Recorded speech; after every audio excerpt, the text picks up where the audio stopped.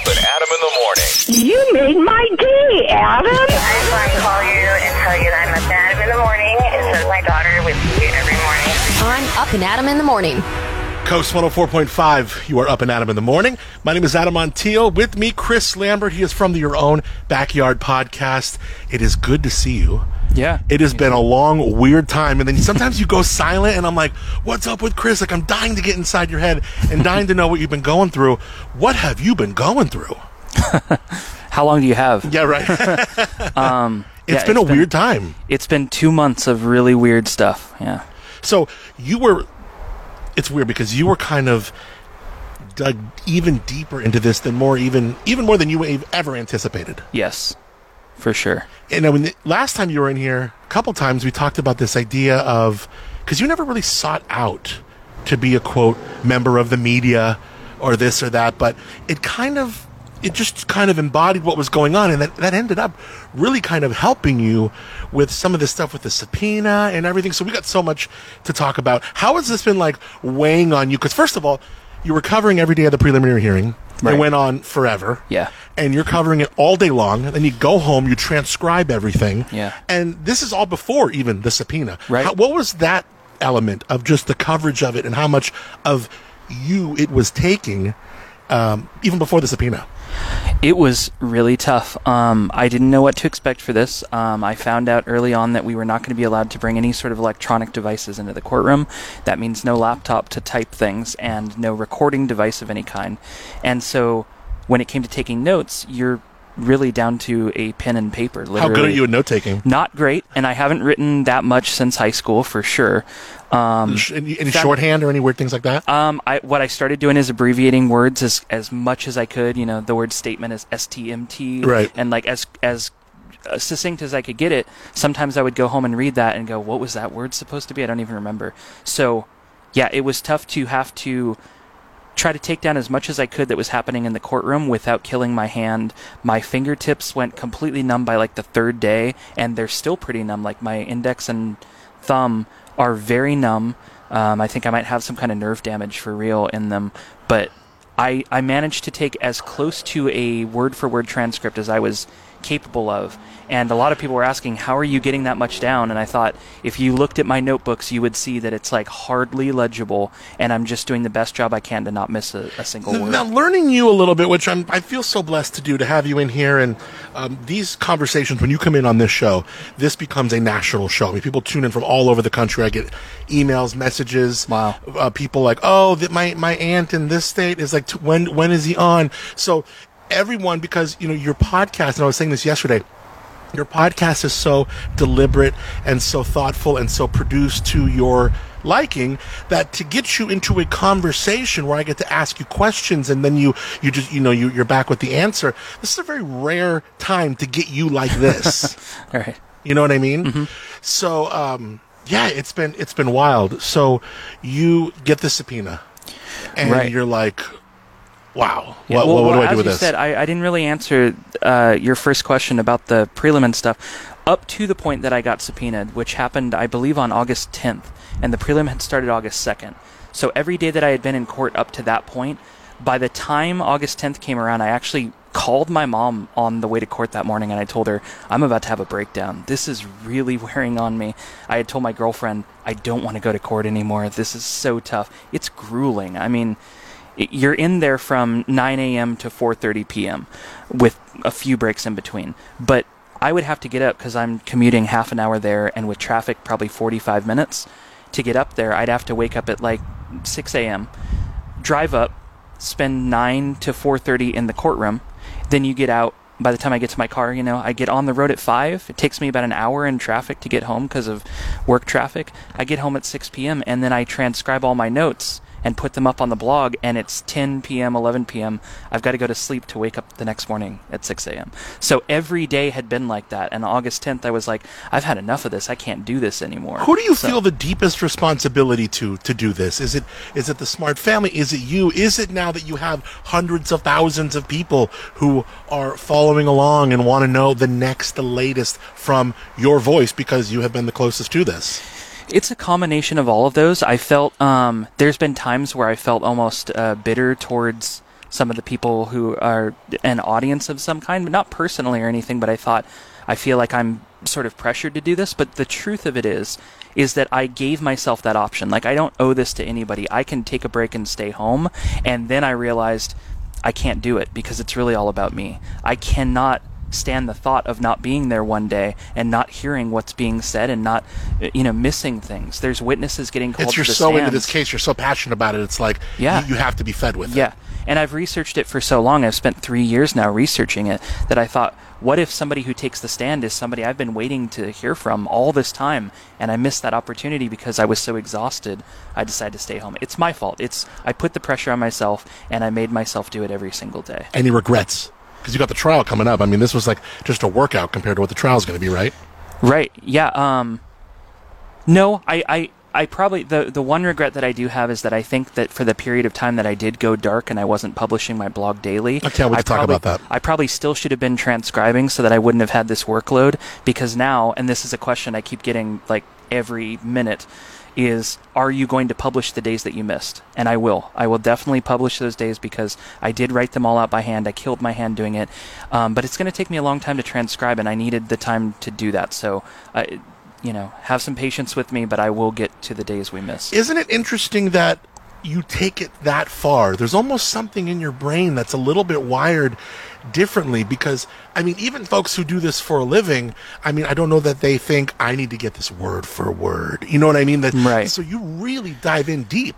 Yeah, and it was, it's frustrating to me because a lot of the media who was there, and they all did a really good job, and I got, we're all seated together, and so I got to know a lot of these people from KSBY, the Tribune, the New Times, and they're all doing the best job that they can, but at the end of the day, they're sort of relegated to like a 2 to 3 minute spot on the news, and you miss a lot of nuance, and you miss a lot of details, and sometimes that's a bad thing because you get some quote that out of context sounds one way, and it's like, well, if you read that whole exchange, you would understand this a lot better. And so for me, it was important to be the one source that was like, I'm going to try to put everything in context so that you don't get confused about what you heard about one thing or another. I know that's important to you, context. And this prelim, really, there's a theme that kind of is strewn along, and that is context is everything. And some of these, especially when you kind of were thrust into the mix here with this subpoena, and the defense is talking to you, the defense is talking about you. Yeah. Context sometimes gets lost when you can't defend yourself. What was this like when you've like, okay, I got a subpoena, what's going on? What were your feelings? Were you scared? What were you thinking? So the subpoena was served to me at the end of our lunch break that day. It was August 10th, I think. And I was sitting in the hallway, and the defense's private investigator walked up to me and said, "Are you Chris?" And I said, "Yes." And she's like, "You're being served with a subpoena." And I was sitting right next to Matt Fountain from the Tribune, and he's like taking notes on it, Sure, this right, whole yeah. exchange. And what she told me was, because you're a witness now, you will not be allowed back into the courtroom. So you can leave, or it's up to you, but you won't be allowed to be in the courtroom anymore. And I thought, okay. And I looked over at the court media person, and she's shaking her head.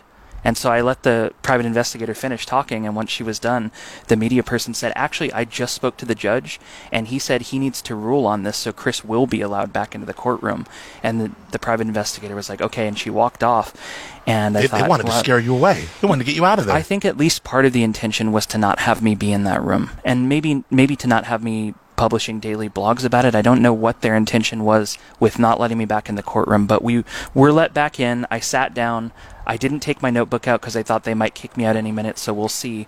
And the judge ruled. They kind of made their argument for why I shouldn't be allowed in there, and he ultimately decided. The next thing they talked about was that? As soon as we walked in from the lunch break, that was the first thing they addressed, and he said, he is a member of the media, he has his credentials, and he's doing his job, so I'm not going to bar him, even if he has been subpoenaed, I'm not going to bar him from doing his job. You're, by all accounts, a shy dude. Are you like turning red and like, oh my God, they're talking about me in here? It was hard. I think I probably sunk down in my seat a little bit every time my name came up, because I felt like people are probably looking at me trying to judge how I'm responding, and yeah, it was tough. But that part itself was one win. In that was, where are you? Towards the front of the room, the back of the room? Where are you? So we're all the way to the right side of the courtroom. It's like in a semicircle. Yeah. And so when you first walk in, it was all of the Smart family. In the center was the public, and they had opened up 10 public seats every day, and they were going to have a lottery drawing because because they thought a lot of people are going to show up, and so we'll just randomly give out those 10 seats. And instead, I don't think they ever filled the 10 public seats. It was like 2 or 3 members of the public usually per day. Susan Flores sat by herself in the front row, and then the media all the way to the right, and there were probably about 10 of us. Was that weird to be in that small room? All the players are there. Everyone's in there. I imagine the eye contact is awkward, and it must have just been a real kind of tense chunk of hours per day. Yeah, very tense. And then, you walk out into the hallway and between the breaks, and we're all just sitting in chairs, and it's, the defendant is right here, and then somebody from Dateline is right next to them, and then an attorney is right here, and we're all practically shoulder to shoulder. I mean, with COVID restrictions, we're separating by a few seats, but besides that, there's really nothing stopping you from just walking up to anybody and talking to them. What do you mean Dateline? Did you see my boy Keith Morrison? No, so Dateline had a producer named Josh Mankiewicz? Stephanie Barber, I believe is her name. Lester Holt? Okay, all right. I do love my Dateline. But Dateline had her there every single day. I think they sent in a sub for a few days she missed, but every single day someone was there taking notes, so I'm sure they're going to have a monster-sized episode. Yeah, Megan Healy did out. I think it's okay to say that. She's not even there anymore at KSBY, so. No. Yeah, she did a thing for them right before she exited. Oh, okay. She was interviewed for Dateline. All right, we got Chris Lambert here. We're going to come back. We have a ton to get to, more about the subpoena. The first thing I want to get to coming up, why you went dark on your social media. People went crazy. I was like, what's going on in his head right now? Where is he at? And because you're so like cryptic and, we know each other well here, but, we're not like BFFs. And I mean, I'd love to be your BFF, but I mean, we're only know each other through this, and I'm texting you, and you got your own thing going on, and I totally respect it. I can't wait to get inside your head about why we canceled the social media when we did.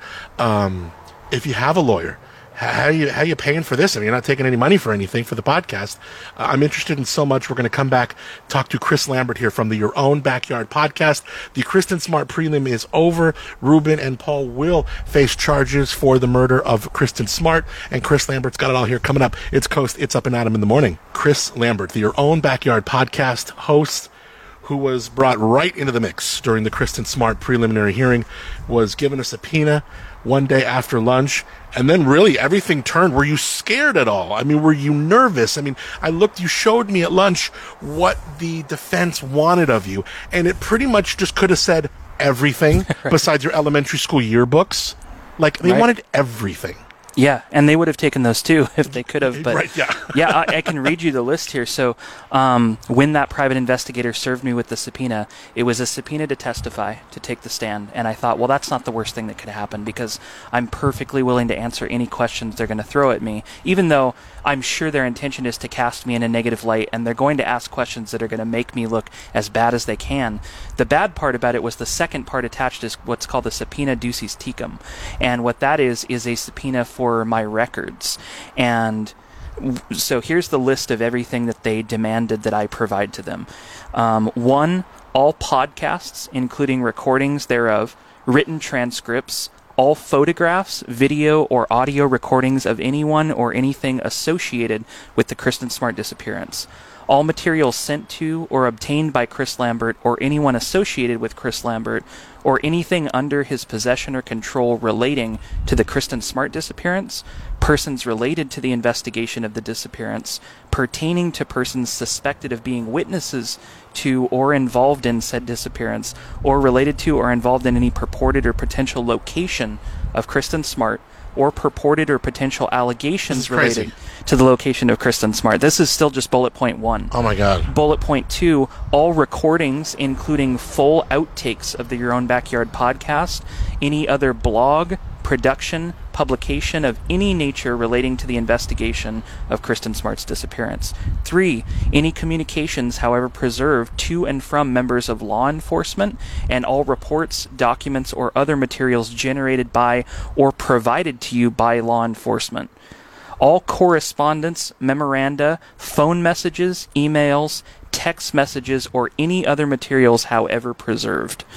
and any and all documentation whatsoever and specific references to case names relating to court actions in which you are a party or restraining orders which have been issued against you. So they had, again, everything. They just wanted everything you ever recorded. Yeah. I mean, and really this would put a lot of people in jeopardy, because you took a lot of, phone calls and interviews with folks that you have sworn to the grave that you are not going to divulge. People's names, victims. That was the toughest part for me, is I thought, this is going to expose so many people who I swore would be anonymous, and they were afraid of, Paul Flores learning their identity, but just as much, some of them don't want law enforcement to know who they are, and I told them I wouldn't pass their name off without their permission. But then the details of the things we discussed, sometimes we'd get to talking and we'd talk about this for a while, and they'd tell me about a divorce they're going through, or I'd share something with them about that. It didn't always have to do with just the case, and they want all of it. They want all my texts, all of my emails, and their intention is to comb through those to pull out anything that sounds like it could be, used against me, or to make their client look less guilty. This is scary. Did you think this for a second would have to perhaps happen? Yeah, I didn't know legally. It's like, am I required to give this to them? And I think worst case scenario, if I refuse, they're going to hold me in contempt. Would you go to jail for this?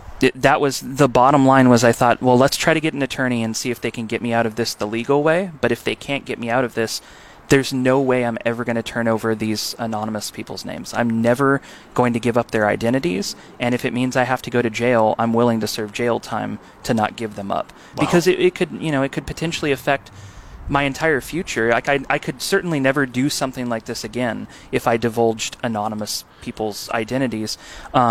Not that I want to do this again, but it also didn't feel ethically correct that I would have to do that. It would also make a precedent for other people in the future. Right, and I had a lot of people, privately, a lot of journalists reach out to me to tell me, we're all pulling for you because this will set a precedent in the future. And so what I had to do was I had to hire an attorney. So you did get a lawyer. I was going to ask you that next. Found a wonderful firm that deals with First Amendment rights, and specifically media. They've represented CNN when they were sued. They represented Netflix. And so we discussed this. What's the legality of this, and what do I do? And they said this is a very broad, very abusive subpoena. They're trying to get everything from you. They're trying to bully you, essentially, into turning over all this stuff, and they think you probably don't know any better. Thank God you found this attorney. Yeah. Well, how did you? Because you don't accept any money for this. We've talked about this before. Right. How did you pay? How do you pay for the attorney? So I haven't paid them yet. I haven't been billed yet. We did discuss. They had offered certain services pro bono, but they were saying we could put more resources on this if it was paid. Yeah. So it's let's do it paid. I had several people offer to start a GoFundMe for me, and as of right now, I've decided let's hold off until I see what the total cost is going to be. Yeah. It might come down to me having to put up some sort of GoFundMe to get those funds, but I'm hoping that I can pay it off myself, because I'd really like to not have to ask for that help. I'd like to take care of it, but it might be out of my hands depending on. And I want to talk about that cost. later, because we've talked about this idea before, because you are so pure in your desire to present this case without any compensation that, even in my off the record conversations with you, I start to think, am I the jerk? Is that Adam? Are you being? Because I'm not saying. Because you have the smart's blessing. You have every and to make a living. There's nothing wrong with being compensated for your hard work and very diligent work. Again, I think with the smart's blessing, it makes it just at least it takes the weight off my shoulders, where I would feel like, hey, if you did a little and got money for the podcast, or, I want to ask you later about a book and things like that, because I think these things, but, I would hate to have you have to spend that on a lawyer, too, to defend yourself, because you haven't done anything wrong. So, right. We talked about, advertisements and how I didn't advertise in the podcast. Right. That there are certain parts of it that felt unethical to me, or maybe just gray area, but, you're right. I don't think there's a lot of people who would be upset if I did that. But now that I've sat in a courtroom and listened to the way that the defense painted what I've already done, which I thought I was doing so ethically and so correctly, I thought, wow, I'm really glad I didn't sell, because that would be the first thing they grabbed onto, is this guy only did this to make a name for himself, and that's absolutely not true, but it would have given them more to grab onto, and right now they have nothing. Yeah, I want to talk because there's so many things that the defense kind of brought up. Now, the average person didn't have the hours to go sit 9 to 5 in the courthouse every day, so you didn't hear. But some of these things that came out, like if I were you sitting listening to this, I'd be like, damn, can I speak up? Can I say something? So we're going to get into that. I'm so curious why you shut everything off. You just went dark on social media. Didn't get it. Why? You didn't have to. I didn't have to. Nobody demanded me to, and that's something I should clear up because a lot of people asked, why did they make you stop your blog? Nobody made me stop. What happened was, once I got the subpoena and I saw the stuff they wanted from me, and I wasn't sure what I'd have to turn over and what I wouldn't, I think the best thing for me to do is to stop blogging right now, because all of those words will be used against me if they can be. And also, so the defense made several motions, one of which we should talk about, the purple tie motion. I definitely have that down here. And in that motion, they were taking screenshots from my Facebook and my Instagram and using them as evidence of why they believed that there was either collusion or that people were, there were teams. Okay, let's talk about this. The purple tie incident was we talked about it with Megan Healy as it happened, but you and I weren't really talking during the prelim on the air. And this, the defense was like, hey, the detective's wearing a purple tie. The attorney's wearing a purple tie. And the judge was like, damn, shoot, I'm wearing a purple tie. I mean, so, and then it was funny because I had Elon Funky Bealey on this show, and he actually mentioned there was some precedent to this. It didn't get brought up in court, nor did I think the news get clued into this, but Elon tried a case many years ago, a gang murder case where he was wearing an LA Raiders tie, him and another attorney, and they were doing it just for issues and giggles, but there is actually some precedent of this, but there's even higher precedent to where, I mean, look, you can't be like, no, you're wearing a purple tie. This is ridiculous. Right. It was something that they raised at one point. They said we've noted that the detective has worn a purple tie on several occasions. The prosecuting attorney on several occasions, and it was not every day. It was not like they were exclusively wearing purple, but he noted that they were several times, and that was like a dog whistle to convict Paul Flores of murder. And what where the purple originated from is that Kristin's favorite color was purple. And so when all the community support started pouring in, the Smart family has suggested, wear your favorite purple shirt. The Village and AG, like Hello Village and Cafe Andrini and a bunch of these wonderful companies in the Arroyo Grande Village have decorated the village with purple balloons several times. It's just a way to memorialize Kristin with her favorite color. And so all the people wearing purple ties were trying to do was sort of signify, we care about Kristin. Kristin is the victim in this. This is her favorite color. It's the least we could do to represent her in the courtroom today, because her picture is not up on a wall or anything. And so to conflate the color of their tie with anything to do with Paul Flores is just wrong. It has nothing to do with Paul Flores. And it wasn't requested of them. They acted like, well, maybe the Smart family told them to wear purple. No, nobody's telling anybody to do anything.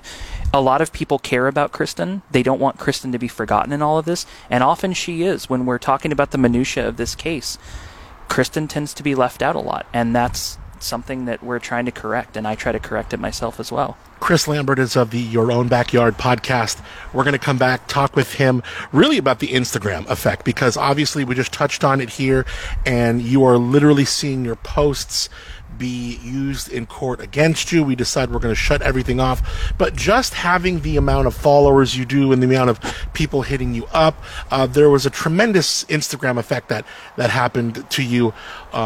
We're going to continue with Chris Lambert of the Your Own Backyard podcast. It's Coast 104.5. It is Up and Adam in the Morning. Thrilled Chris Lambert is here. He is doing good. What a harrowing time for the Smart family, I have to imagine. What was it like being in there with them? Obviously, you talk to them a lot. Of course, you're not their spokesperson, but just as someone who knows them, how, and my, our hearts always, if you're in mine, have always gone out to them. How did they hang in there through this time? It's tough to say, because like I said, I'm seated with the media across the courtroom from them, so really I can only see them from a distance across the courtroom. And then there was also a weird fuzzy area there because I was designated media, and Kristin's parents were both subpoenaed as witnesses.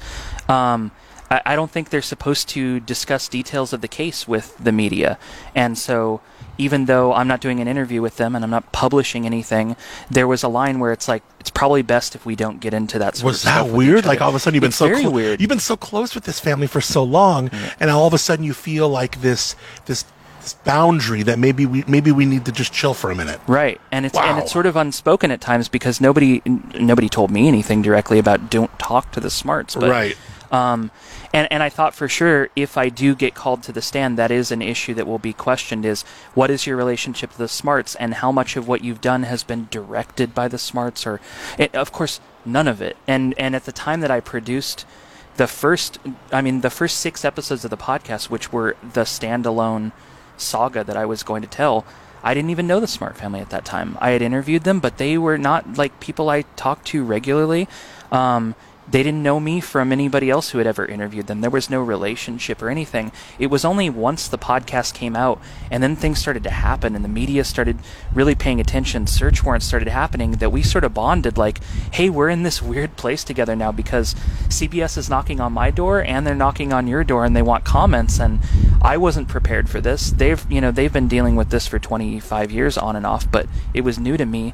And so we developed a friendship as time went on, and I really, really care about these people. I really did grow close to them, but there was absolutely no influence over what I produced in the podcast or anything. I'm completely independent, and they've been very gracious to sort of let me know from a distance that like whatever I want to do is okay with them. And wow. So it was tough, just trying to gauge their reactions from across the courtroom and not really be able to sit down with them afterwards and say, how do you feel? I would judge just from watching them that this was very, very exhausting and grueling. I mean, the way that the defense went through some of the evidence and some of the things about their daughter. I'm sure you picked up on pieces of it from either the media or from my blog.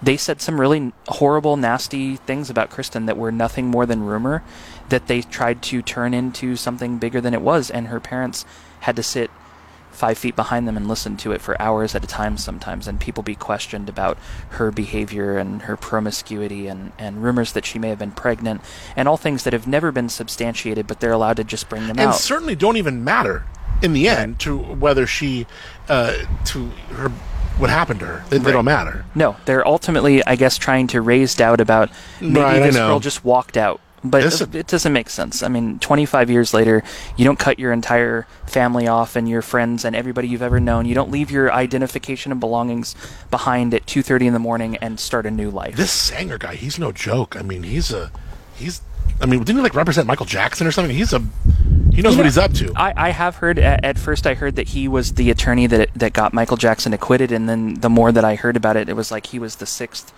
chair or something in that case. I mean, he was one of many attorneys. Right. Tom Messereau and some other dudes. Yeah, but I don't really know what his role was in that, but yes, he is. But he's a big name attorney. Yes, and he's literally going and reaching at all lengths to do anything he can.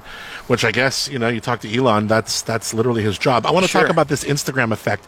How did social media affect you? Because a defense is looking at your comments, in effect using some of these things against you in a way. At some point we talked about already how you had to just kind of, in your mind, just kind of shut things off. Even sometimes comments. I mean, you felt at some point that even some comments that would come in on your page, in some way it'd be extrapolated where you would be responsible for them, or, I mean, how is this social media aspect of it weighed on you?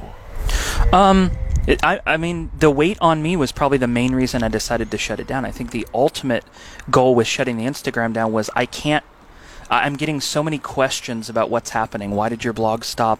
Why have you been subpoenaed? Are you allowed to go to the courtroom anymore? And I'm talking hundreds of messages every hour. They're just coming in constantly. And it's okay because people are curious, but I felt like I probably shouldn't answer this right now. So I thought the best thing to do is shut this down until I'm able to respond to this and handle all of it. And like you said, I have no control over what people comment on my posts. So there are times when I see people comment something that's way out of line or just, some misconception, and then it will start a thread where people will start replying to it, and it spins out of control to where I feel like, okay, this is getting this is getting out of hand. Personally, how much are you invested? Are you like literally in bed next to your sweetheart and reading these things and agonizing over them? Are you reading on who's talking smack about me? Yeah, I mean, I limit it. I try not to too often, but when it's going on, I get a notification on my phone when there's a new comment or message of some Oh my kind. God, I'll check Chris! it out. Even I don't have that on my phone. Yeah. You got to turn your notifications off, my man. Every time someone comments on something at your phone is lighting up. Yeah. Your battery must have like 2% right now. Well, most of the time, I mean, it's usually just people liking something I've posted, which is fine, and I just kind of collect those.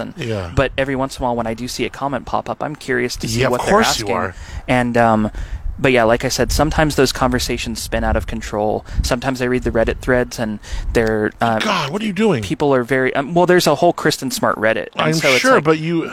Yeah, I don't read everything, but I just imagine this weighs on you because I feel like there's some kinship with you and I in that we're sensitive dudes, and I don't. If there's 100 people in a room and 99 of them like me and one of them, doesn't, I'm kind of fixated on why doesn't that person. I struggle with those things, and I imagine. I feel you're even more. You're not as extroverted. I don't know. You seem like a shy dude to me. Yeah. And you're humble. You're sweet. You're a very nice guy. You're very smart.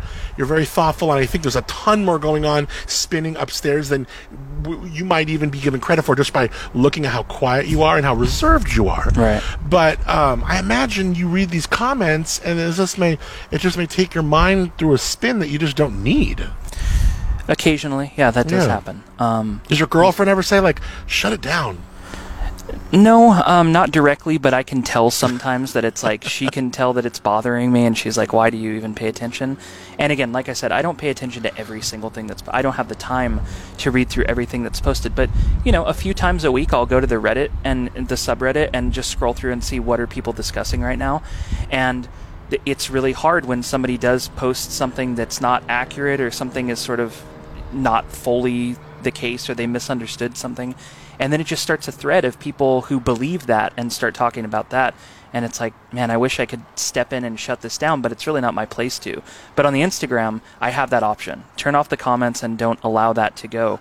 And so that's what I've been doing mostly right now, just because I feel like a lot of times it's so unproductive, and there's other places where people can discuss it. And Insta threw out a new feature too of late where you can put in search words or like keywords, and if these come in, they're for people like you who have a lot of followers and want to kind of not have certain comments kind of make their way to you. Mm-hmm. But you can go through certain words, certain phrases, and certain things like that, certain algorithms, and it will catch it like a net, so they don't show up. So you can check that out because that's kind of late on Insta.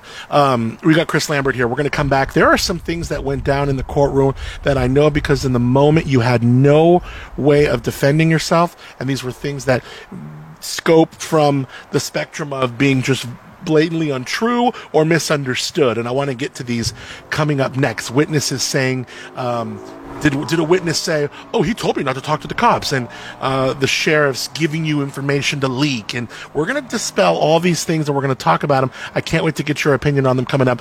Coast 104.5. Thank you for being up and Adam in the morning. My name is Adam Montiel. Chris Lambert, the Your Own Backyard podcast, is up and Adam answering any and all things. And he went on his Instagram yesterday, tagged me.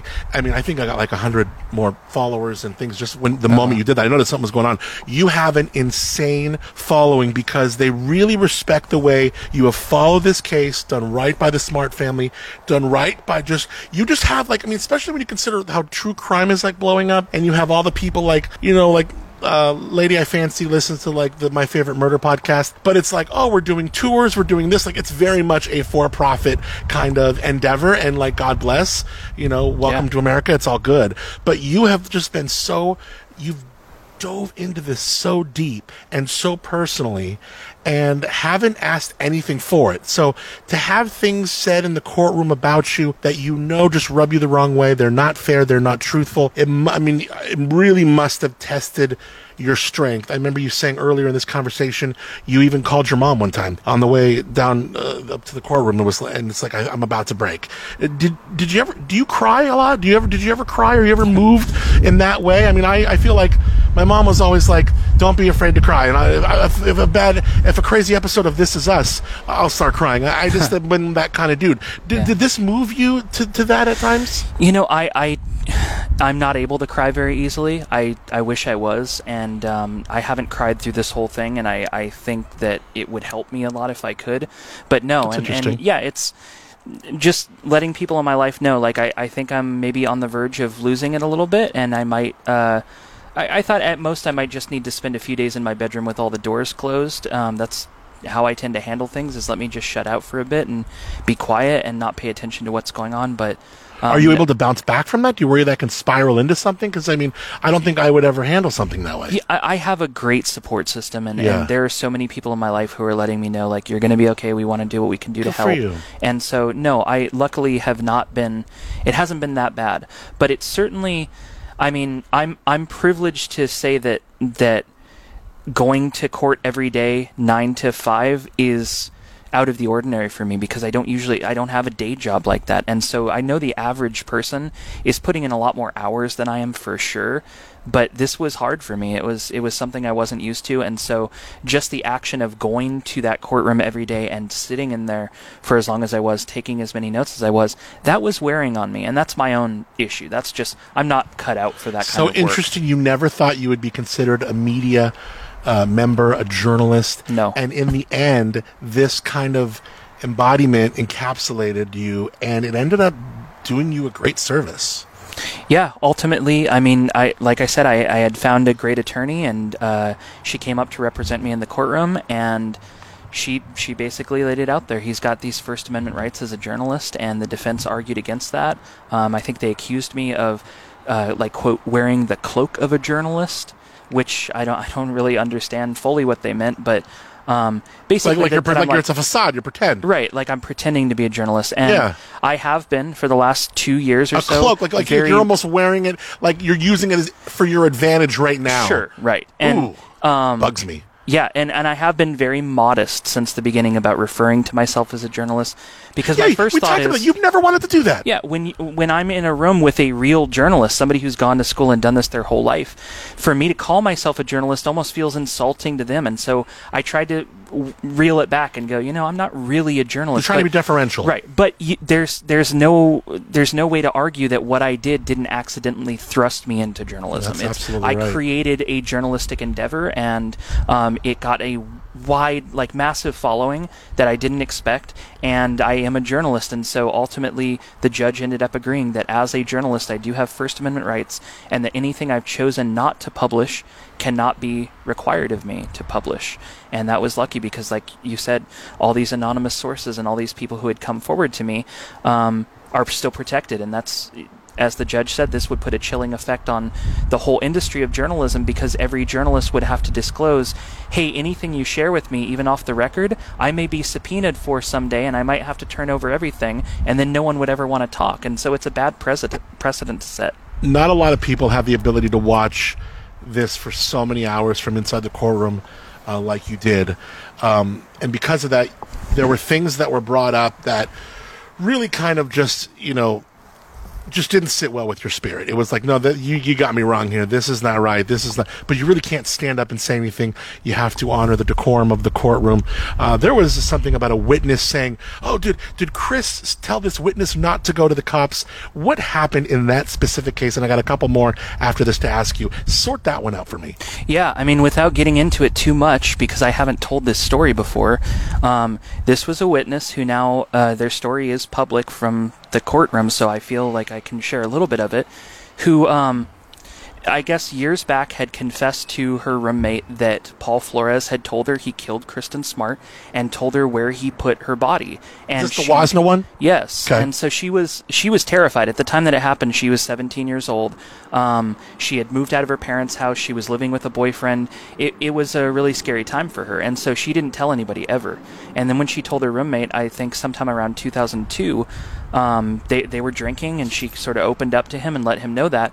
Well, he went and he submitted an anonymous tip online, and for 15 years, that tip was completely anonymous. Nobody knew who had submitted that. So it's like, well, how do we find out if this is true or not if we don't know who it is? So all I did was I put it in one of my episodes and I read it out loud and I said, if you know who submitted this tip, please reach out to me. Well, someone reached out and they said, hey, I'm the guy who submitted that tip. Wow. My cousin heard your episode. He called me. I don't even live in California anymore, but he called me. I listened to it and that was me. And I want to try to connect you with the woman who told me this. And he was trying to put me in touch with her for a long time. She was very, did not want to speak. She felt very guilty that she had held on to this for so long, and she felt like, well, now, if let's say they search that place and that is where her body was, I'm going to feel so guilty that I sat on this. I don't know if I can handle that. And she had also told me on multiple occasions when we did speak that she was very afraid of law enforcement and had no interest in speaking with law enforcement. And so what happened was, she and I discussed it. I asked her, do you know where this spot was that he said he buried her? She said, I haven't been back to Wasna for many, many years. Let me look at a map, or let me look at Google Maps or something. And she said, if we drove out there, I could show you, because I would remember if I saw it in person. So we arranged for her and her roommate and me to drive out to Wasna, and she's going to show me where she believes it happened. We couldn't get there because there's gates out in Wasna that stop you, so we went down a dirt road, we stopped at a gate, and all that she told me was, I think it's past here. There was a house up there, and Paul Flores said, she's buried under my skate ramp, and it's at this house, and she thought it was his house. So I said, well, I'll look into the real estate behind it, I'll see if I can find if there's any connection, but as far as I know, they don't have a place out here, so I don't really know if there's any substance to this. I but wondered that. We'll I'm like, what do you mean my skate ramp? Because I thought of that when I heard that. I was like, what did you find out? Did they have a place out there? What was a skate ramp? I never really I kind of did my due diligence, I think. I never found a connection. I never really established a connection. But what happened was her roommate got really excited by this. He's like, oh man, we have the key to solving this case. We think Kristin's body might be out here. So he started telling everybody. He started emailing people saying, hey, we've got this tip and we want people to know it. So I'm preparing for am I going to make this a new episode? What am I going to do with this piece of info? And in the meantime, he went to the sheriff's department. They found out that we had talked and stuff. And we sat down and we talked about it, and they said, did you go out to this location with her? And I said, well, we went as far as we could. We never saw a skate ramp, if that's what you're asking. But no, we went up a dirt road, and I'm still trying to figure it out. If I can get some good aerial photos, or maybe find out some way to establish if there was a skate ramp there. I'm really interested in drone footage, whatever you can get. And so at some point, all of this got back to her, and she's starting to get really freaked out, I think. She was already freaked out before it came to this. She doesn't want to talk to cops. She doesn't want to talk to cops, and she's afraid that she sat on this info for too long and may have been guilty if they did end up finding her out there. So what the sheriff's department said was, please don't put this story in your podcast. We're asking you politely. You can do what you want because you're a journalist, but we're asking you politely, can you not share any of this in your podcast? I said, of course. Yeah, because you want to do right by the case. Told them everything that we had done. And they said, great, thanks, we'll handle it from here. They tried to get a hold of her for a long time, and they were unable to get a hold of her. I don't know if she was returning their calls or what was going on, but they had told somebody, and her roommate had told me they keep trying to call her, and she's not calling them back. I don't know what she's doing. And so I had called her, and I said, I met with these detectives. I know that early administrations of this sheriff's department really mess things up. I know that there's a history here of them not being trustworthy. These guys that I met, they're good people. They're trying their hardest to solve this, and they really want to talk to you. All you have to do is tell them everything you told me. Tell them exactly what you remember from what happened. And what I said was, make sure you differentiate between anything that you've learned since, because her roommate is talking to everybody by this point, anything that you've learned since, and your actual memory from 1996, and don't conflate the two. She was great with that. I mean, I think she felt a lot better. She's like, got you, Chris. Got it. Thank you. Bye. Somehow between that and when she actually sat down with the sheriff's department, she got either spooked or had spoken to her roommate again and got the impression that I was asking her not to talk to the sheriff's department, or that I was asking her to hide certain things from them. Ugh. Not at all. I mean, I had at that point a lengthy discussion with the sheriff's department about everything that had happened between us. She and I had only spoken twice. We spoke once on the phone, and then we drove out to Wasna. Do you want to call her after this and be like, "What? Are you allowed to call her now?" I almost want to call her and be like, "I don't want to," because at this point, and that was one of the hardest parts. Is I wish I could straighten this out, Yeah. but that's going to get used against both of us too. And so on the stand, they really bullied her. They really pressured her to say that I had asked her to lie or that I had given her info and she had added it to her story, and she was adamant. That did not happen. But the more that they pushed her, she did say on the stand, well, I felt like there were things he didn't want me to share with them. And so then they got the detective on the stand. Were you in the room then? Of course, yeah. Tell me that moment, your stomach. Tough. I mean, I was probably Socked in the stomach. Yeah, absolutely. And wanting to kind of, raise my hand and be like, that's not what I said. Right. Can I say something here? But I got lucky because they called the sheriff's detective who interviewed her, who she told that to the stand. And they said, did she tell you this? And he said, absolutely, she told me that. But I think there's a perfectly innocent explanation for that. Oh, good. And they said, what is that explanation? And he said, I think that this was the first time Chris had been confronted with, hey, you spoke to a witness and she is now speaking to us and we need you to be really careful to not taint her memory or anything. And I think that he was just trying to do everything the right way. And since then, there's been several people that I've spoken with that when they come forward to me, I say, I'm just going to put you in touch with the sheriff's department, because if we talk too much, they're going to try to argue that I'm tainting your memory in some way. And I was very careful not to do that, especially with this witness, but she did get the impression that I was trying to get her to hold certain things back, which is really unfortunate because that's the last thing I would ever want. If you ever see her at a Foster's Freeze or anywhere, are you going to say, hey, come on, No, because I don't blame her. Sure. I understand that she was nervous, and the way that I approached her probably made her more nervous, and there were probably ways I could have gone about it that would have reassured her, you're doing the right thing and there's nothing wrong here. But I think the impression that I might have given her is, be really careful and just tell them the truth and don't add any other details into that. And she took that to mean don't tell them that we drove out to Wasna, which is not true. Because, again, I told them that we drove out to Wasna. They already had all the information, so there was nothing that she knew that was going to be news to them. Totally see how that could be. But it was hard to listen to in the courtroom and then have the media report one sentence from that and have it look like, oh, no, maybe Chris has done this. Maybe he has been asking people to hide things or whatever. And, of course, that's been the exact opposite of my goal this entire time. Of course, and it's been proven. So. And what doesn't come out is that every other person I spoke to who was questioned on the stand was like, there was nothing. I mean, we had one conversation. He pressed the record button. We talked for an hour. He stopped recording, and that was the end of our contact. Yeah. And he didn't. There was no. So what they tried to argue is that I was attempting to influence a witness, which would be a crime, they said. And so they had actually offered me, before I was able to get out of it with my attorney, they had offered me the chance to just plead the fifth. That you can plead the fifth if you want, because you are being accused of a crime. And what I thought it would look horrible. I would rather take the stand. And I mean, good for again, you, because I'm not hiding anything and I didn't do anything wrong. I'm happy to answer all of your questions, but I'm not going to take the fifth because optically that looks like I'm hiding something and I'm guilty. And I would rather just take the stand. And even once my attorney was there and arguing for me, I thought, if the judge rules no, he has to take the stand, I'm still not going to take the fifth. I will absolutely take the stand before I do that. Fist bump across the table.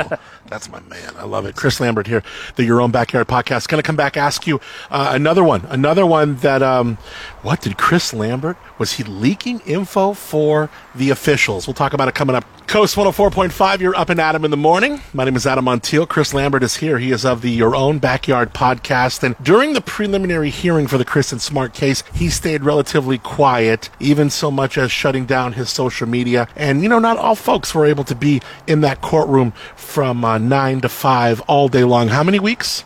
Gosh, I lost count. It was, I think it was 2 months in total, but they had some breaks in between there.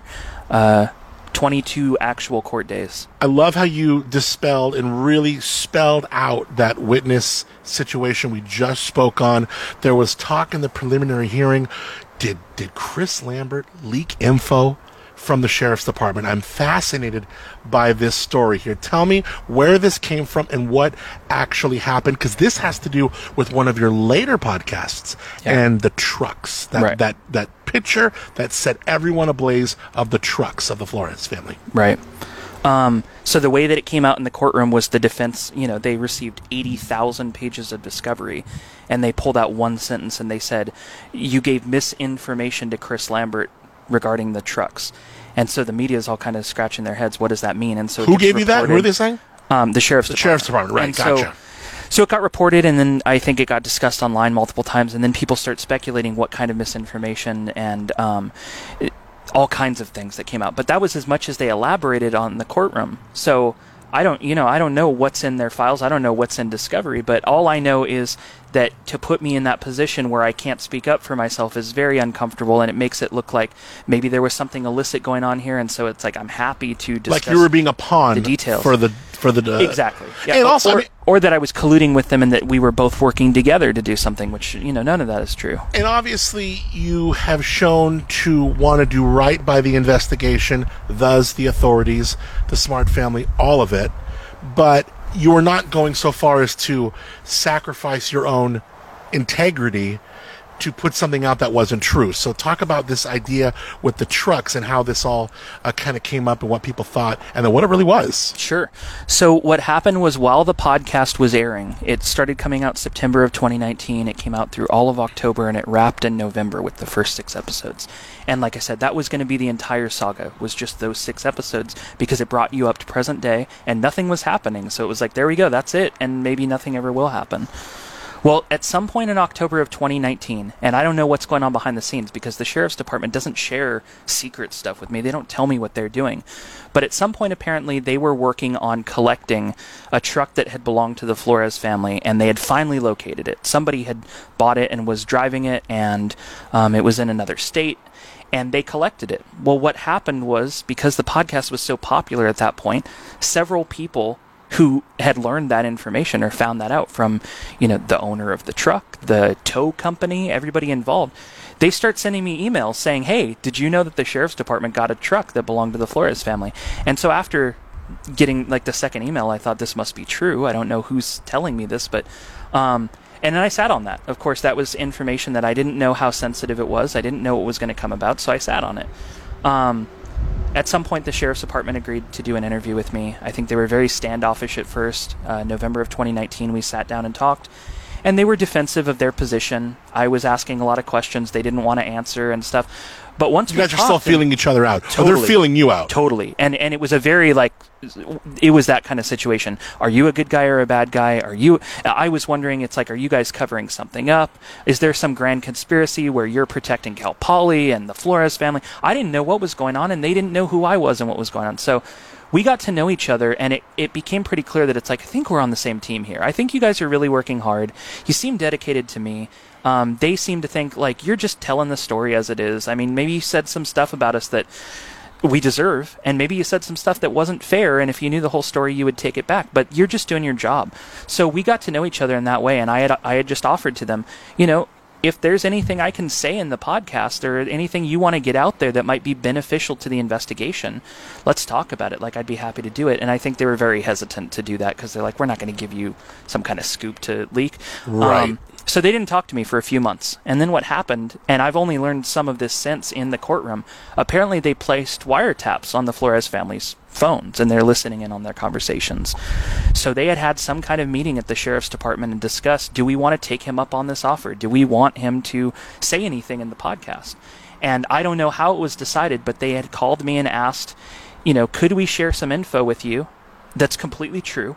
And you put it out in the podcast because it would be beneficial to our investigation. And that's all they told me. Sizzling. No idea what they're talking about. So I said, of course, let's talk. Yes. So they called me in and we talked about it. And they told me, off the record, we did collect one of the Flores family's trucks recently. And I already, I already knew that from these emails, but I didn't tell them I knew it. So it's like, okay. And they said it would be beneficial for us if the Flores family found that out. And so do you want to say... The sheriff's department wants the Flores family to, quote, just find out in the scene, on the streets, that, hey, we got one of your trucks. Right. And what, do they not own it anymore? I mean, if it's... No, they didn't. And they had sold it years back, and somebody else had bought it, and then someone else had bought it. Crazy. I don't know how many owners it went through, but they located it through VIN number searches or something. So did you ever think, oh, what if the cops are playing me? Do you really have this truck? How did you deal with that? Yeah, of course. That was one of my first thoughts is, are they doing this to try to discredit me? Are they giving me false information? And so what we discussed was, they had offered, we'll show you the trucks, just so you know that we actually have them. You can look. We'll take you to the truck? Yeah, they're like, we'll even let you take pictures of it. This is how you have those pictures. Right.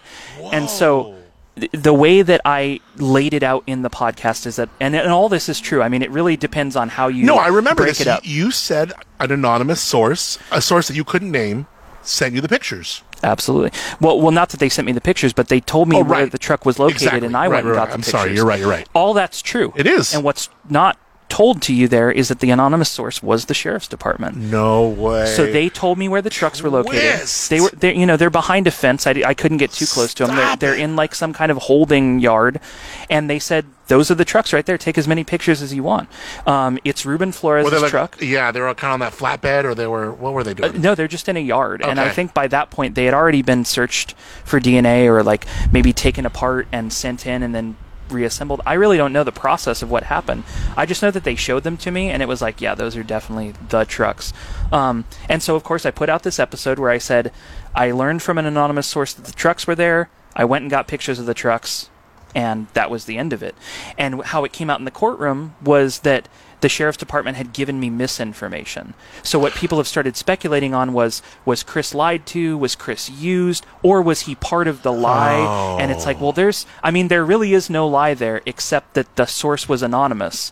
And even that, like I said, I did get anonymous emails from people who were actually involved with that truck before the sheriff's anonymous department told me. doesn't, by my definition, from you being a journalist, anonymous doesn't necessarily mean you don't know who they are. That's right. Of course you know who they are because you're freaking talking to them. That's right. But it's they are remaining anonymous as far as your publication. Yeah. And I would have never released that information had it not come out in the courtroom. Really? Because it came out in the courtroom and they're saying this, it's like, well, of course now everybody knows you gave me the info about the trucks. How many other twists like this are there that come on, because you and I talked about this a little bit before, but I had no idea this was the twist that would take. Yeah. Are there a lot more of these that we're going to find out about, you think?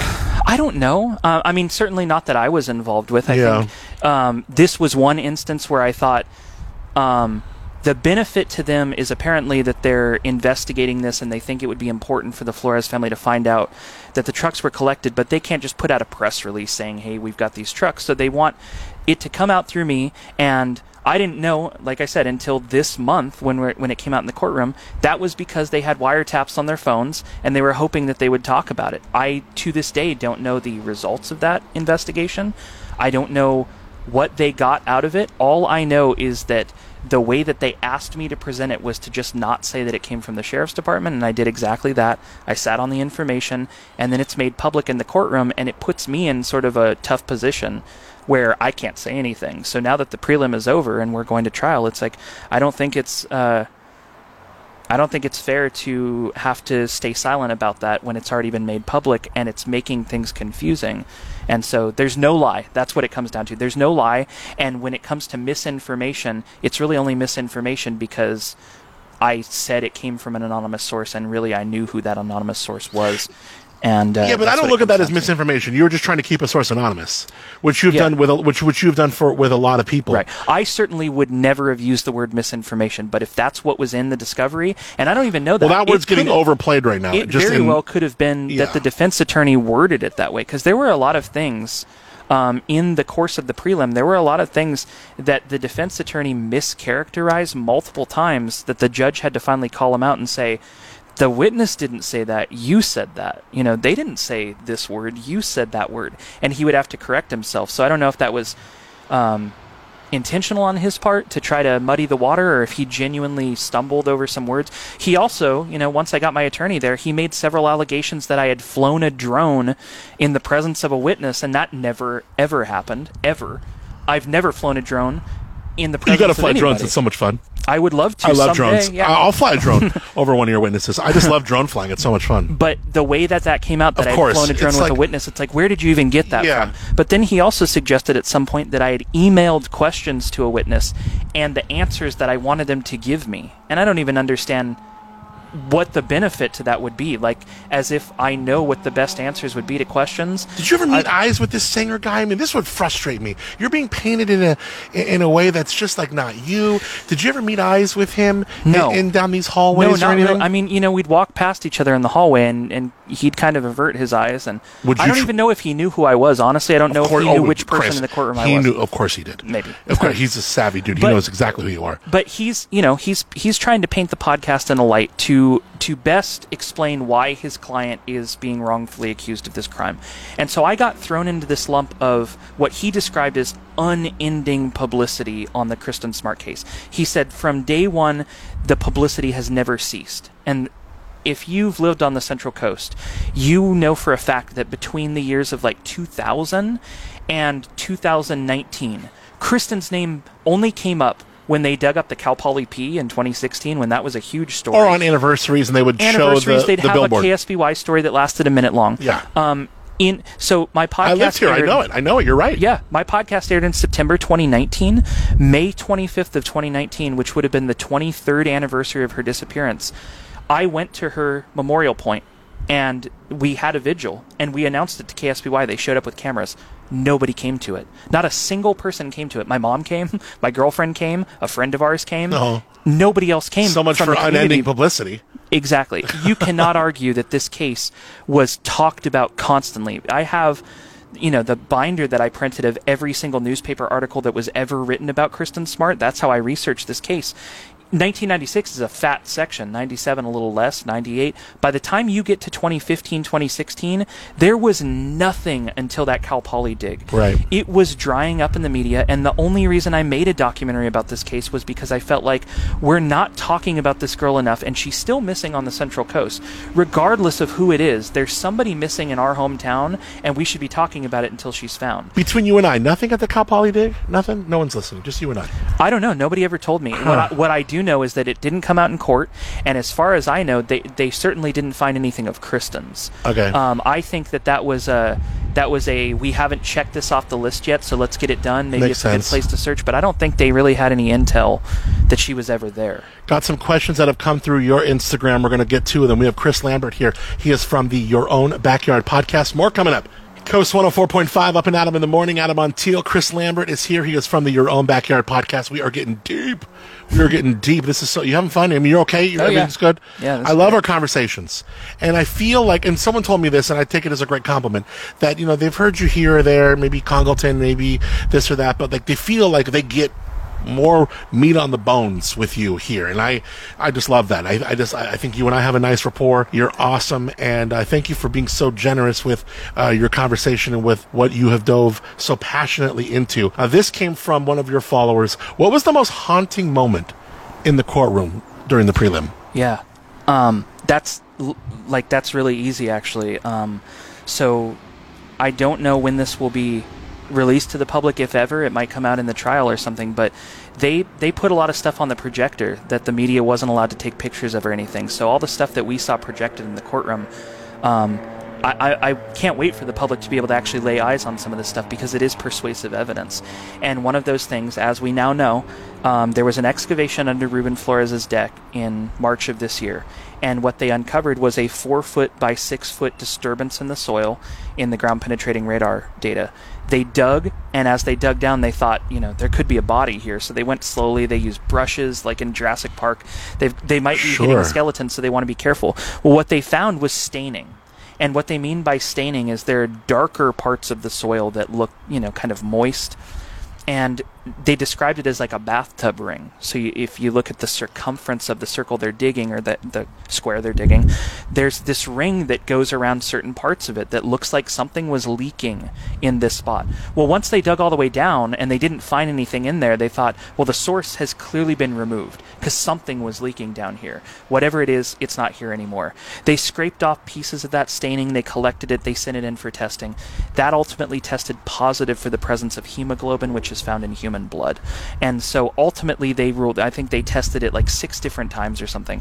It's human blood, with the exception they cannot rule out that a primate or a ferret would give a false positive reading because they have similar hemoglobin. But stop it. The Flores weren't keeping ferrets or of course not. Primates. Of course not. Yeah. And that was something that the defense tried to bring up a few times. Maybe if it wasn't a ferret, it was a skunk. And I think that's them trying to, let's get as close to ferret as we can without sounding absolutely ridiculous. Yeah, skunks aren't 4 feet below the ground. Right. And they also, they're not listed as a ferret. They're exactly. separate species. But so Essentially, it looks, and the judge just ruled, there's a strong suspicion that there were human remains buried under Ruben Flores' deck, and in all likelihood, because of his behavior and everything we know, it was likely Kristin Smart's remains, but it's not there anymore. And so what they did was they put pictures on the projector of that excavation, one layer at a time. We're digging down. Here we're digging down. And then you see the first stain appear, and it's just a little, a few inches. And what are we looking at here? And the archaeologists would say this is the beginning of the staining, about 2 feet down. Well, once they dig down to about 4 feet underneath the soil, you have this clear impression, this 6 foot by 4 foot impression in the dirt. The way that I would describe it is like if you laid down on dry dirt and we poured water over your body and then you stood up, the soil that you were laying on would still be dry, right? Right. And the soil outside of it would still be dry, but there would be a ring in the shape of your body. Oh. Well, you can't see clearly enough that it was a human body. It wasn't like such a smoking gun where you're like, boom, that's it. But what we did see on the projector was a clear ring around something 6 feet long. Oh. That was... So not a ferret. Definitely not a Not ferret. a primate. Definitely not a primate. Wow. And so it was left on the projector for a while, and it really sucked the air out of the room. I mean, everybody in the courtroom was holding their breath. Yeah. The media stopped taking notes for a while. The Smart family's like sniffling. I think some of them had to get up and leave the courtroom. It's like we are looking at what is most likely the impression that's left from their daughter's body having been under the deck of the person that they thought was responsible the whole time. We're looking at it on the courtroom wall. It was chilling. It was... And I was glad because I wasn't publishing my blog at the time. Ava Kirshner, who was representing the Cal Poly Mustang News, she drew a picture of it in her notebook just so we could get like a description. And she tweeted about it, and she said it's worth noting here that the Smart family were sniffling, like everyone in the courtroom, like the atmosphere changed. And it was so accurate that it was the moment in the courtroom that, of everything that happened there, I'll never forget that moment. We're looking at what might be the closest we might ever get to seeing the remains of Kristin Smart is the outline of where she could have been. It was really tough. Which is really illustrative of our last conversation where we're talking about Kristin's father, Stan, standing over the property line, looking 60 feet, say, away from... and 4.5 feet above where this was. Where this stain was, and in all likelihood where his daughter probably was at that time. That's heavy. That's really heavy, and that's what... Wow. This is... it's big stuff. We got Chris Lambert here. Chris Lambert is of the Your Own Backyard podcast. Where are we now? Okay, let's do some quick hits. Where are we right now? The prelim is done. Trial is coming up. We have an arraignment, right? Right. An arraignment is where they 20th. plead guilty, not guilty, so they're going to plead not guilty. Sure. Yeah, and it will, and then the actual trial will be scheduled. So a lot of the questions I've been getting on Instagram now is, when does the trial start? We don't know. Where is it going to be? We don't know. How long is it going to last? We don't know. Really, nothing has been determined yet. All that's been determined in the prelim is that the judge ruled that there's enough evidence to believe that they're guilty of the crimes they're being charged with for it to move forward to a trial. That's all we know at this point, is that it's going to move forward to a trial. But we don't know any of the details yet. The defense is likely going to push for a change of venue. They're going to argue that San Luis Obispo County has been tainted by all the unending, as they describe it, publicity over Which the years. contradicts what they're saying, because if it's unending publicity, no matter where you take this case, people are going to know about it. Right, and because this case is nationally known, it will be hard to find a place where pulling a jury is going to be difficult anywhere. But here's the argument that I've been making, because people will comment and they'll say, how are they ever going to find someone who doesn't know about this case here? There's a lot of people who don't know about this case here. And the best argument that I had for it is, if you remember in 1994, 95, when the Bronco chase happened, remember? This was the most televised event in history besides like the moon landing. Right. Everyone watched it. Right. This is in Los Angeles County. And they still held the trial in Los Angeles County because they made the argument that it's like, you're not going to find anyone anywhere who doesn't know about this case. And so, George Floyd case. Right. That happened right there in Minneapolis. You can always find 12 people anywhere who haven't heard about something going on. And so, and not only that, you can't be denied a seat on a jury just because you've heard about a case. It's, have you been influenced to the extent that you can't make a fair ruling in this case? Jury selection will be interesting on this one. No matter where it's held, it will be. Correct. And so, yeah, if they push for change of venue, I mean, I don't know ultimately that it matters where they pull a jury from. And I'm sure the prosecution, the defense have different preferences of what they hope will happen. It's largely because of you. Part of it is certainly because of me. But again, like I said, the podcast is well known here in San Luis Obispo County, but if I pull up my charts right now and show you everywhere it's been downloaded, you can't find a city where it hasn't been downloaded. Right. And so they're going to have this issue no matter where they go. And plus, long before I came and where are you along... going to take it? You're not going to take it to, like, Wichita. I mean, where are you going to bring it to Ventura County? Right. Where are you going to bring it to San Mateo County? I mean, where are you going to bring it? Like, Right. It's going to probably be a neighboring county. Yeah. It would be Kern County or Monterey County. Oh, Kern County, he's got no chance. I don't... Look, I mean, the evidence is just, in my opinion, the evidence is very much there. And I think he's got a chance, but he doesn't have a chance in hell, okay? Because he did it. I mean, in my opinion, he did it. We got Chris Lambert here. Do you ever think there'll be another chance at him getting a deal? A chance, hey, let us know where she is.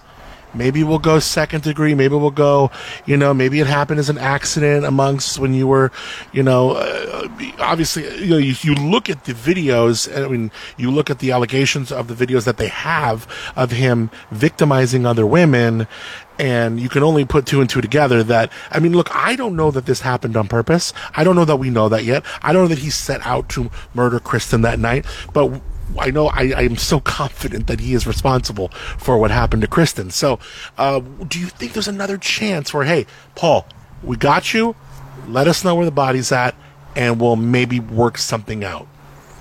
Yeah, that's a question that the district attorney's office could answer better than I could, because I really don't know what they're willing to offer.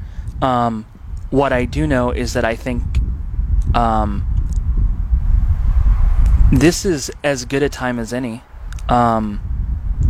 We just spent 2 months in a prelim that probably cost the family hundreds of thousands of dollars in legal representation and commuting and everything else. And now it's going to go to trial, which is going to be even more expensive and even longer. It's going to be...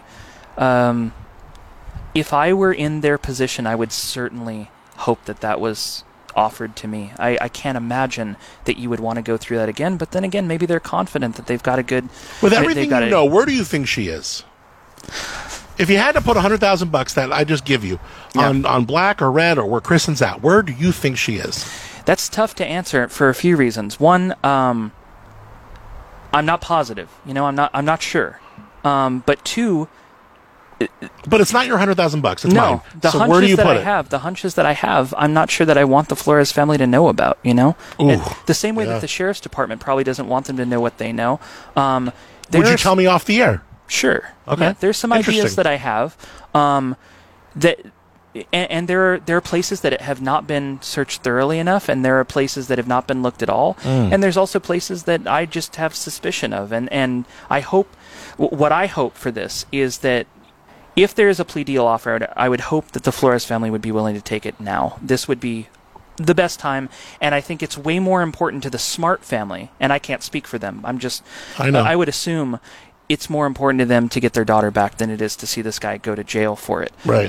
Ultimately, they would like both, but having their daughter back, I think, is their number one priority, and I think for me, that's always been the top Bring tier. Kristin home. That's why being accused of having an agenda, or as Sanger referred to it in the courtroom, a personal crusade that I had turned this case into, was so insulting to me, because it's like, my crusade has nothing to do with convicting Paul Flores. My crusade has always been, let's get Kristin back to her family, and if he's responsible, let's see some justice for it, however that pans out. And once it became clear that he had victimized so many other people, as the allegation has been made, there are videos that were collected in his home of him sexually assaulting unconscious women, and I've talked to a number of of women who had been unconscious and sexually assaulted. I talked to women who weren't unconscious and remember every detail of what happened to them. I do want to see this guy convicted for this ultimately. I do want to see him pay for the crimes that he committed, but that's not my goal. That's the district attorney's goal. My goal is, where is Kristin Smart, and will somebody please find her and return her to her family? Even if it's the Flores family. Where is she? And I hope there's some sort of deal that can be struck. But if there's not a deal struck, I still think the number one thing is to find out where Kristin is. My mom would always tell me, if you do something wrong, if you do this, XYZ, and you get one phone call, don't make it me. because my mom was, she loved me to her core. Yeah. She was all about it, but there's no way that, especially if we're talking about what Paul did to Kristin, there's no way my mom would cover for me. I can't even wrap my head for that reason how a family could get around their son so much so that they will like defend him in this way, or that like go to all accounts, spend their life is now changed financially, everything because of this. Yeah.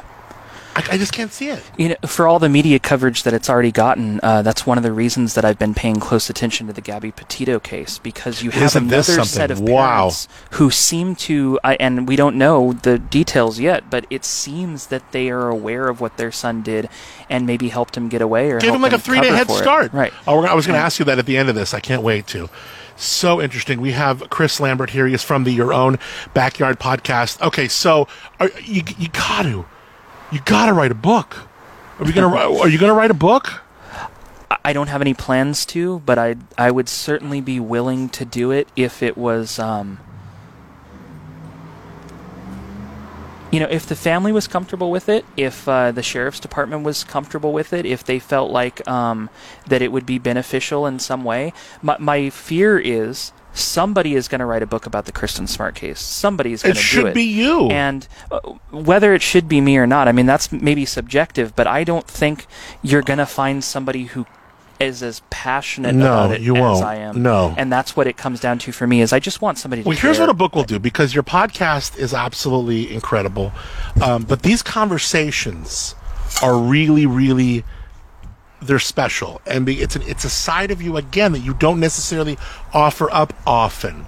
So for people who love your work and love the way you've dove in for this family and for the truth, it makes a lot of sense to combine and conflate the presentation versus the man, the behind the scenes. Right. And although these interviews that you give me and my audience, they offer us the man and the behind the scenes, the presentation is obviously speaks for itself. It's the #1 podcast on planet Earth. But I think to conflate those, that's where a book would come in handy. Sure. And also a big goal, if I were going to write a book, a big goal for me would be to highlight how unqualified and how unlikely of a person I was to end up in the position that I've gotten myself into, and what that says for, we're seeing now with the Gabby Petito coverage, and we're seeing a lot of people come out now and say, why do some of these cases get all this publicity and there are other cases that are not getting as much publicity? And the argument that I would make there is that I did this for Kristin Smart's case because it was local and because it's something I heard about a lot growing up. It mattered to me for those reasons alone.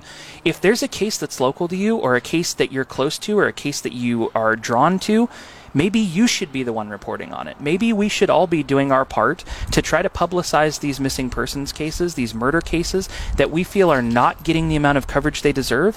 Push for it too, because I never thought in a million years that my push would get this case as much coverage as it's gotten it, and it has. And I think it has little to do with who Kristin Smart was, and I think it has everything to do with the fact that this is a travesty and it's a wound in this community, and that her parents are still looking. And that, for me, was the biggest draw.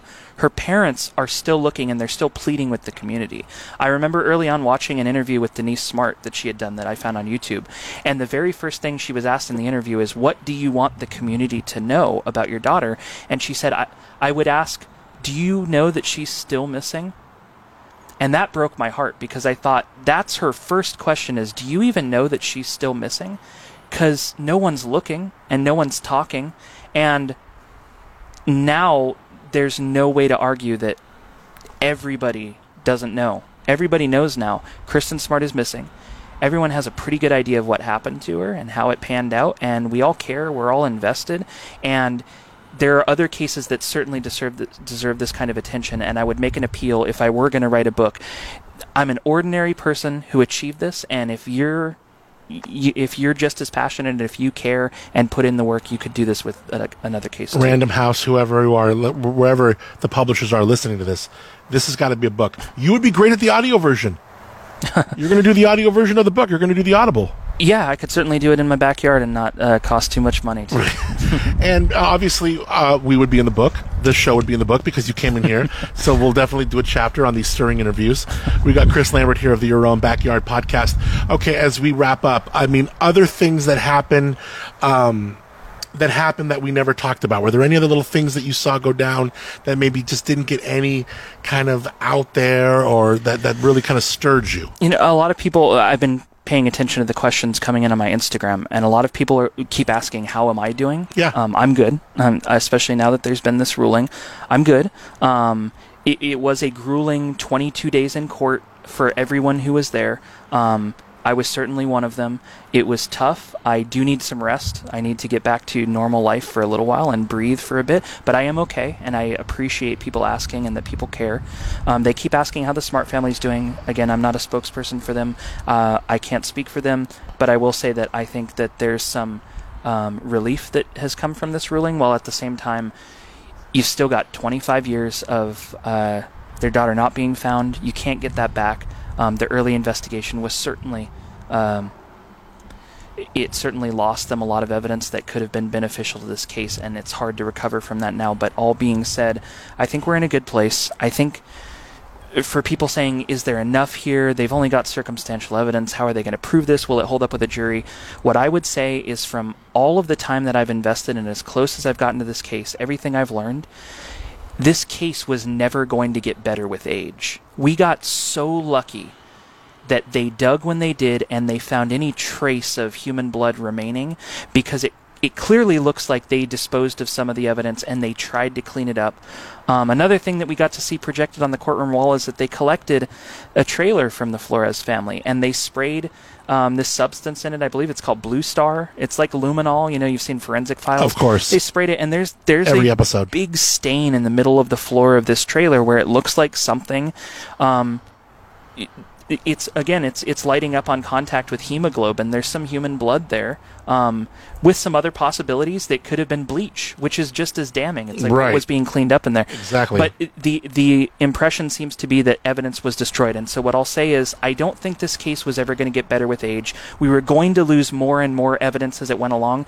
This might be our one and only shot. And of course, double jeopardy applies here. If Paul is tried and he is let off, then he'll go back out on the streets. But is that worse than him never being tried at all? He's already been on the streets for 25 years. He's already been victimizing other women and would continue to. And so him spending this amount of time in jail and then having to answer for those crimes in a courtroom is better than it never happening at all, and waiting to see if the evidence would get better, because I genuinely don't think it would ever get better than this. I think they already missed their window to have this be a rock-solid case with some kind of smoking gun.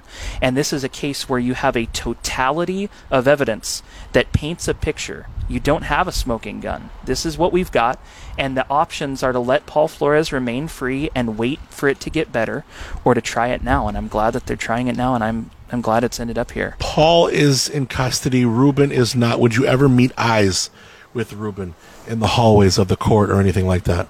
Yeah, that was sort of inevitable. We're sharing a hallway together, and he knows who I am. I know who he is, and I think we both tried to not violate any rules of the court. But there was some tension there. I think for sure that they're not a big fan of me, and that's understandable. Susan? And Susan, I'm sure, is not a fan of mine. Were there times that you ever saw them talking about you, or that you interpreted? Maybe you assumed they were talking about you, or pointing at you, or doing anything like that? There was a lot of pointing and whispering that I saw, Really? And I don't know what they're discussing, but I'm sure that they didn't try to hide it, so I'm sure that they were okay with that. I didn't bother them. I didn't ask them any questions. I'd always be willing to talk to them. I'd always be happy to discuss things with them. I think I've been very polite in the way that I've gone about approaching a lot of witnesses, and them included. I haven't harassed them. I haven't left notes on their door. I've just sort of let it be, and I'm always willing. It almost bugs them more, because if you were kind of an a-hole and kind of rude and this and that, it would almost like see. But the fact that you have kept your head above water in so many different ways, and in all facets, it's almost got to bother them even more. Another question that I got in my Instagram story a lot today was, who was in the courtroom, who was present in the courtroom. And what's interesting is Susan Flores was present every single day. She sat in the front row, usually by herself, sometimes with an attorney with her. But her boyfriend, Mike McConville, who we all know, I mean, if you followed this case, you know about Mike McConville. He acted weird on the KSBY stuff, too. He did, right. And he's inserted himself into this case, and he certainly, his name has been publicized. He's been charged in the civil suit with helping to relocate Kristin's body. The trailer that they collected for evidence belongs to Mike McConville. And what was interesting is Mike didn't show up a single day to court. He didn't come sit with his girlfriend. He didn't come support his stepson or whatever you want to call Paul. They're not officially married, but he was not there a single day, and I did find that interesting, and a lot of people had asked me that. Was Mike ever present? Mike was never present. Susan was by herself for the majority of the time, and there were no friends or family members of this Flores family who attended that I ever saw there. So interesting. And maybe they're keeping their distance or whatever, but that was certainly an interesting scene. And also a lot of people asked what were their reactions when the verdict was read, or when the ruling was read, I should say. They didn't have any reaction. They must have known. There's it's such a 1 in a trillion chance that this would not have gone to trial. There was zero chance that this wasn't going to trial with everything they found. Netflix, big companies, HBO Max. I mean, you have been pursued by big names to let's do something with this. I know that you've been given this blessing by the Smart family to even just monetize the podcast, which you refuse to do. Is there a time? I mean, maybe I'm telling you, I feel there's a time where your work can fairly be compensated for. And I don't know if that's a book deal. I don't know if that's working with Netflix to put together but I don't know. I just know that you have worked so hard on this, and that it has cost you, mental anguish, physical anguish, probably relationship anguish. I can only imagine when I'm deep into something, my life partner, Lady I Fancy, is definitely involved. If she is deep into something, I am involved. And Sure. And I saw this post on your girlfriend's Insta, who I follow, and it was like my hero. This is a huge thing. This must be this is a big chapter in your relationship, even. Sure. Yeah, and I mean, think about this. Think about when she started dating me in the beginning, I was a musician who was playing once a week in a coffee shop. Yeah. She never saw this coming for our relationship, and she's had to endure it. My mom has had to endure it. It's been trying for people who know me, and it has been tough. But as far as compensation goes, and as far as offers from Netflix and all that, one, this is not a case that's suffering for publicity anymore, and so it doesn't feel like a necessary move to. Dateline is working on a story about this, and that will air eventually. 2020 is working on a story. They I all believe, are. and they're all working on stories. This story will be told whether I'm the one to sell it or not. And But I don't. You know why they're feel- making a story? They're making a story because they're going to make money. Sure, that's their job. I mean, that's what they do. And that's part of why I did this the way that I did it, is I thought this is a case that could certainly benefit from somebody who's doing this for the right reasons and not just cashing in. You're an angel. And, you really are. I mean, I know, but Yeah. you really have such a pure heart for this that, the Smart family could not be more blessed to have someone who, one, gave it the attention that you did, but two, did it with the heart that you did it with. I think that's really huge, Chris. I think that's really a huge piece of this. Can I ask you a couple questions about Gabby Petito? Sure. Have you been following this closely? A little bit. I mean, when I see a new headline, I check it out to see what's going on. I was watching when they discovered her body. And Do any of these give you an inclination just to move on to something different? Probably, obviously not now, but what do you think of the Petito situation? I really don't know. I think I understand why it's gripping. There's a big debate right now about whether this is a case of missing white woman syndrome. I'll say the reason that this one has captured me, and the reason I'm paying attention to that one, is because it's such a stark contrast between this YouTube life of this van trip they're going on, and then her boyfriend comes home without her. It's intriguing. It's like, what happened? It seems pretty clear that something must have happened, and you keep checking in to see, are they going to have any updates? I've been just as captivated by several stories about people of color over the years that have come out that I've followed really closely, and so for me, the reason it's intriguing is because there's a hook there. whoa, this is a different one. This is a different kind of story. And it's happening right now. Yeah, it's playing out in real time. Like, this guy's getting caught on a deer cam. Right. Or then, is it him? Is it not? Yeah. And where is he? Why are his parents giving him a 3-day head start? Right. And that's, again, like with the Flores family, that is part of why this story is interesting to so many people, is how often do you see a suspect's family trying to help them get away with the crime? That's something that I don't think we see play out a lot. It's usually a perpetrator and a victim, and you don't usually see the perpetrator's family digging a hole under their deck. It's crazy when that happens. It makes it that much more intriguing. Okay, I'm giving you $100,000. Did Laundrie do it or not?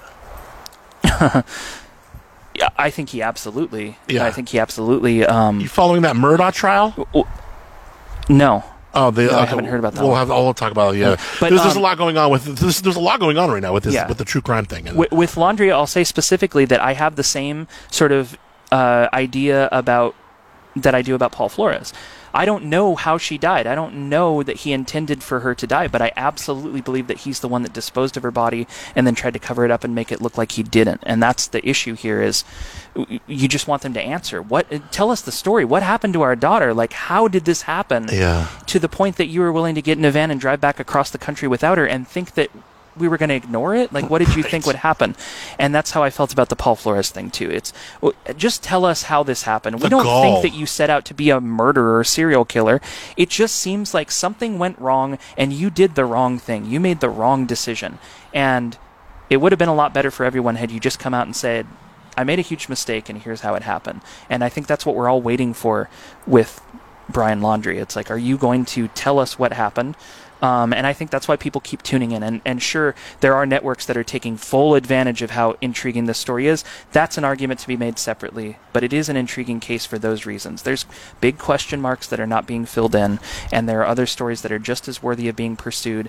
And I would argue, you pursue them. You start telling these stories. Like, everybody pitch in and tell these stories. Last question. The next episode, the Your Own Backyard podcast. When can I expect it? I wouldn't expect it if I were you. Really? I'd sit on it for a bite. For one, it's going to trial. And the way that I was used in the prelim and the way that the podcast was played... You don't even want to play there anymore. It's something that now I'm walking through a minefield. Don't they win a little bit when you do that? No, because I think that when I do put out an episode, certainly people are going to pay attention to it. But it's not like I have anything that the prosecution doesn't have, that I'm going to release this big smoking gun. All I'm doing is telling the story. I'm really glad that people enjoy the way that I tell the story, or they enjoy my presentation style. Whatever it is that they're coming back to my podcast for, I do appreciate it. And I do see, I've listened to other true crime podcasts, that mine is sort of an unusually in-depth one that focuses on the minutia of a case and gets into the details. And I'd be happy to do that again. But before it goes to trial, it's going to be tough. Like I said, walking through a minefield of, am I allowed to say this, or is that a bad thing? Is this going to come up at the courtroom? Are they going to try to use this witness who's doing the right thing? Are they going to try to use them and say, you only did this because you were looking for the reward money? I mean, that came out a number of times in the courtroom. That they accused me and they accused several witnesses of only being interested in the reward money, and I don't know a single person who's ever even inquired about the reward money. That's a whole separate That's issue. Insulting. Have you ever been asked by the prosecution or the cops to not do any more podcasts till the trial's done? No, nobody's asked me to stop ever. Right. Did I interrupt you? Go ahead. No, Right. I think I was just saying about the reward money. The issue with the reward money is that money is reserved for somebody who leads to Kristin Smart's remains, or evidence that leads to Kristin Smart's remains, or information that leads to that. And If you do, would you want the reward money?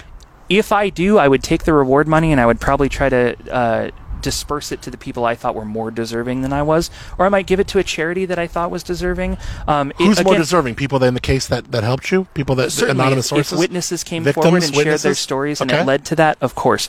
But for as much time and energy as I've invested in this case, if tomorrow somebody takes a shovel and digs up Kristin's body, I would fight for them to get the entire amount.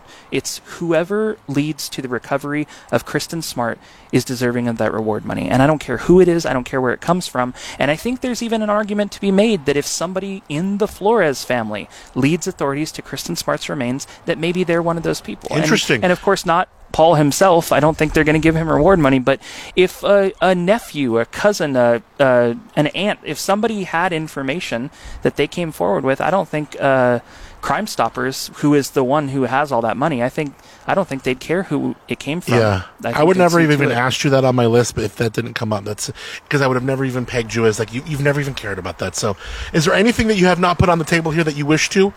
I think we got to everything. I don't think so, but I think, it could go on forever. I mean, there's a million questions people have, and I understand that. Will you come back? I'd be happy to come back. Good. You like this forum? You like these conversations? I do. I appreciate you. You really kind of let me stretch my legs and go on longer than I should, and I appreciate being able to get some of this stuff out in a way that I don't have to sit down and edit a podcast myself.